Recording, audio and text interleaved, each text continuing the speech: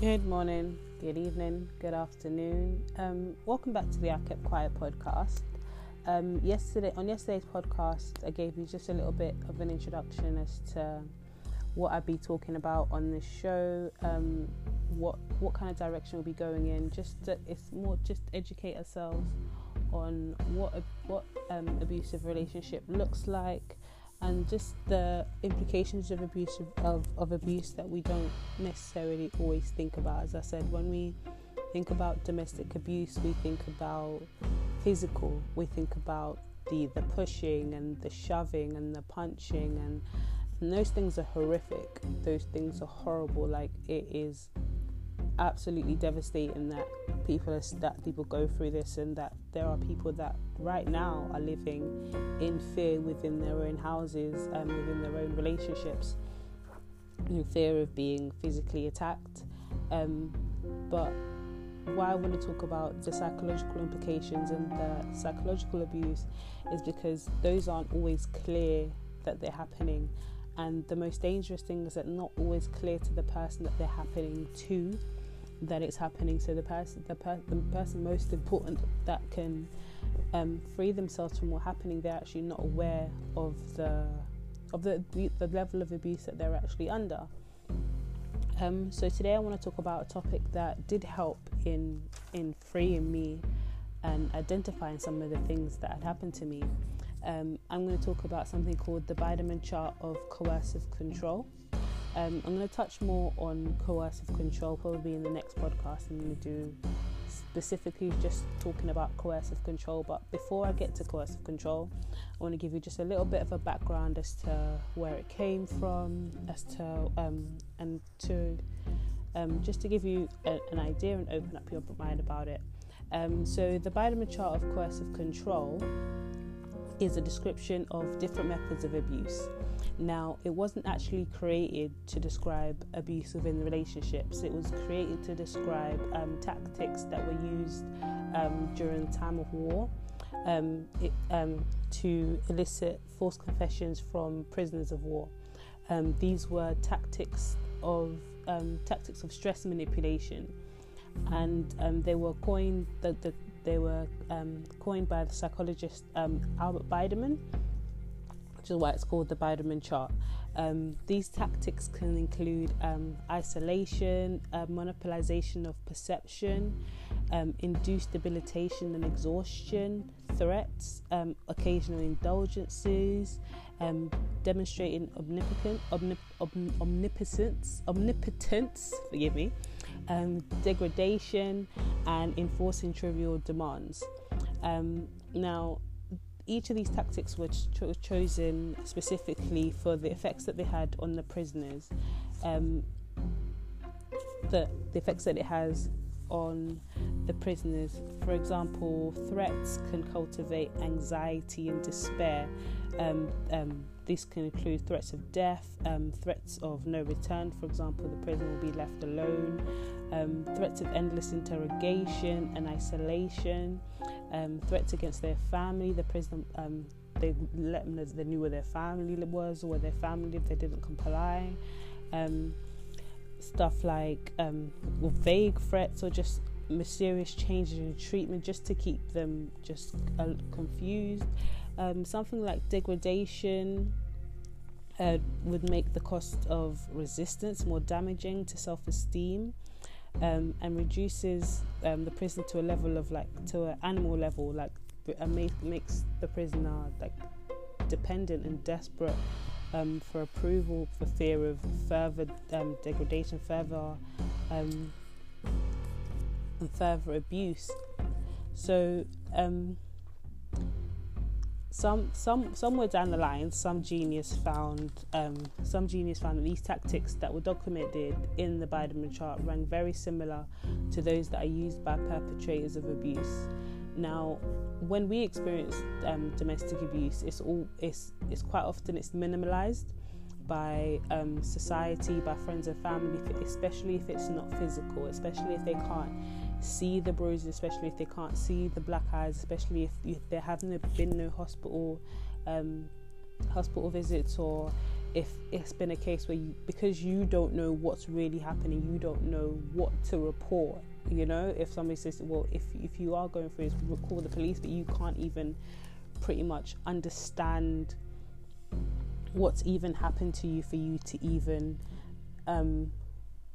move forward with reporting. Like, what am I reporting? That he's moody, he shouts at me sometimes. Like, what am I reporting? That he slams the doors and stuff like that, and these kind of things that these tactics are used, and they're made to make you dependent, and they're made to make you isolated, and they are meant to make you a prisoner within your relationship. So as I said, that they can control, because a lot of it, that's why it's called coercive control. A lot of it is about control. It's about ensuring that they know what you're doing at all times, so that they don't feel insecure, and that they feel like they're in control of this relationship and control of you. Because most people that I won't put a blanket on why people abuse. I don't know why somebody abuses another, but I do understand that it comes from a place of insecurity and a place the need to control the other person.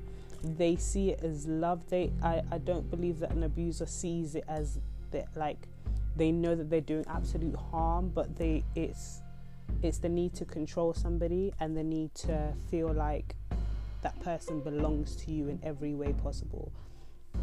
Now, the Biderman chart is broken down when referred to when talking about domestic abuse. The Biderman chart is broken down into Biderman behaviors. Now, the Biderman behaviors are 8 different personality types, but bear in mind that one abuser can fall into 2 or more of these personality types equally. Although it can be hard seeing the Biderman behaviors and seeing how shocking it is, but it is important to read them, to understand them, and to go through them, so you can kind of understand what kind of person you're dealing with. Which is what I found, is that my particular brand of person did kind of fit into all these personality charts. So just to I'll list them out for you. So the first is the Almighty. So the Almighty is one that will they use acts of extreme power to convince us that they have all the power. Something like obey me, or these possibly threaten. The Almighty will use threats, possibly threaten your safety, threaten to possibly even take your life. They might threaten to take their own life and tell you that they're suicidal. They could be sexually violent, because they are the Almighty. They are the controller. They are the one that, obey me. I am God to you. So if you know anything like that, we're talking about the Almighty. Personality number 2 is the brainwasher. Now, the brainwasher keeps us focused on them at all times. Doesn't give us time to think, keeps us confused, wants to be our first priority. He's always right. He'll judge your clothing, make you think that you don't look good, gaslights you, questions your reality, calls you stupid. And the brainwasher would be love bombing you as well, because of all these things that they do. Sometimes people are like, why would you stay in a relationship with somebody if they're doing such horrible things to you, if they're treating you so badly? Most abusers use love bombing, and love bombing is pretty much is how it's described. It's love bombing. It's being overly loved to the point where it's like a fairy tale. It's it's not real, but you can't believe that it feels that good. But at the same time, you also know this person abuses you and is capable of abusing you and will abuse you and has abused you. Then you know that you're being love bombed. Now, person number 3, we're talking about the isolator. The isolator stops us from freeing friends and family. He'll prevent us from having any perspective that has anything different from theirs. manipulates us, force us to stay home. This is one that won't allow you to see friends or family, prefers you not to work, and if you do work, don't want you to have any kind of friendship or connections with any of your work colleagues. They prefer you to just go to work, come home. You don't need to have any friends at work. You don't need to talk to somebody at work. They might have control of your finances, know where you're spending your money and what you're spending your money on. They want to know where, why, what, when, who, where, why, because they need all the information. They need to know what you're doing at all times, and they'll isolate you, as I said, isolate you from your friends and family. Anybody that could possibly have more influence on you than them, and might influence you to possibly see them for who they are, might possibly influence you to leave them. So that person, that they're going to want to keep you as far away from those people as possible. That is the isolator. Now, moving on to number 4, we're talking about the humiliator. And the humiliator is the one that makes us feel dirty, shamed. He'll abuse us. He might abuse us sexually. Makes us shrivel up inside. As I said, humiliator. It's pretty self-explanatory. He puts you down in front of other people. He calls you fat and other names. Tries to convince you to hate yourself. Continuously does stuff that just is humiliating. It doesn't make sense. Why does somebody who loves me, is supposed to be there for me, is supposed to make me feel good, is consistently the person that makes me feel ashamed of myself? They might even make you do things sexually that you don't want to do, that makes you feel ashamed and puts you down even further. We're talking about the humiliator. Now, moving on to number 5, we have the exhauster. The exhauster is the one that keeps us up late, makes us do all the work, wakes us up at night, goes on and on and on and on. Now, they want all our attention. The exhauster will demand that you go with everything. Everything that they want, like on time. Like they'll isolate you, they'll demand you consistently argue.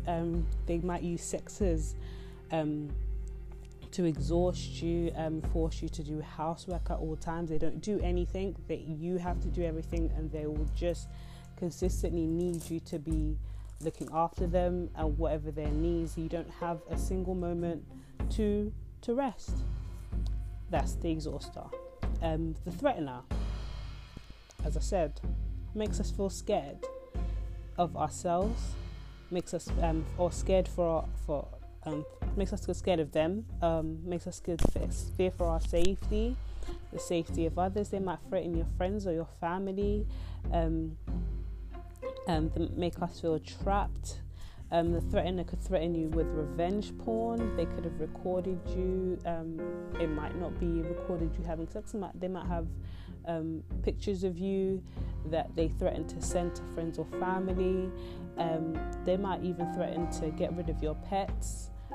That maybe you'll come home one day and they've sold one of your pets, or they've given it away, or they let the dog out or the cat out, or who knows. But these are threats that they will make consistently to make you feel scared, to let you know that you should fear them, which means that you should do whatever they say and obey by whatever desire they have, because they are going to do this, and they need you to stay in a state of fear. Because when you're in a state of fear, you'll believe them, you'll listen to them, you will do whatever it is that they need for you to do. That is the threatener. So where are we? 1, 2, 3, 4, 5, 6, 7 is the demander. The demander, he forces us or manipulates us to do trivial, pointless tasks. The demander is very similar to the exhauster. Obey me, obey me, obey me. He believes that he should come before the children, that the house should always be clean and tidy. Demands that this is what must be happening, and this is what he wants, and this is what should be done. No excuses. He might demand sex on time whenever he wants. He might demand food on his plate at a certain time of the day, and if that if those demands aren't met, then there are consequences, that there will be further threats, or there might be further manipulation or humiliation. And finally, we have the nice one, which is a bit of a confusing one, because the nice one confuses us by being nice, makes us feel like things are going to get better, and makes us feel like all the awfulness was worth it. Now, the nice one is a confusing one, but it is on there because it's the one that's most likely to love bomb. But this is the one that is confusing, because he's a nice person, but you know that you're being abused. You know that you're not being treated correctly. You know that you're still being threatened. The nice one is still capable of threatening, humiliation, exhausting, demanding, but then he's really, really nice and makes you feel like maybe he was just having a hard time, or maybe that when he forced himself, he just didn't really understand that I wasn't interested, and maybe I should have said it in a different way. But the nice one, you know what's happening to you, but at the same time, that one was very, very confusing for me, as far as even pretty much for the whole group, as to what we identified as the nice one, and what it meant. So these are different behaviors. These are the biderman behaviors, and understanding the biderman behaviors can, as I said, can open up your mind and just give you a better idea of what kind of person that you're dealing with, and understand that it's a lot more in his or her. Sorry, I do say he, but I'm a girl, and but in the abuser's control, what they're doing is a lot more in their control. It's not a case of what you're doing, or how you behaving, or what you did, or what kind of personality that you have is the reason why that they behave that way. Nobody should abuse another person. Nobody should live in fear within their relationships, whether that's fear of physical abuse, or fear of humiliation, or fear of manipulation, or fear of isolation. Nobody should feel like they don't matter, or they don't deserve to be supported, or they don't deserve to be loved within your relationship. So if that's how you feel, then it's a very, very good idea to just get some more information, and just educate yourself. As I said, education will free you from whatever traps it is that you think that you are in, whatever it is that you think that you cannot change or you cannot control. Educating yourself and just seeing what information there is out there will make a difference to your viewpoint and just to how you see things. So in the next podcast, I'm going to be delving in more on on the topic of coercive control, because especially in the UK, coercive control was actually added. I believe it was in 2015. 2015, I believe. Let me just make sure. Yes, in December 2015, coercive control was actually officially added as a new offence, recognised in the UK domestic abuse laws. So it is a very, very serious topic, and it is something that you can report. It is something that you can do something about once you actually understand what's happening. There are things that can be done about it. So I hope you come back. I hope you've enjoyed this topic of. I hope you enjoyed today's show. And I hope I've given you a bit more information to go on with and to learn a bit more about. I hope I've piqued your interest, and I hope I'll see you soon. Goodbye.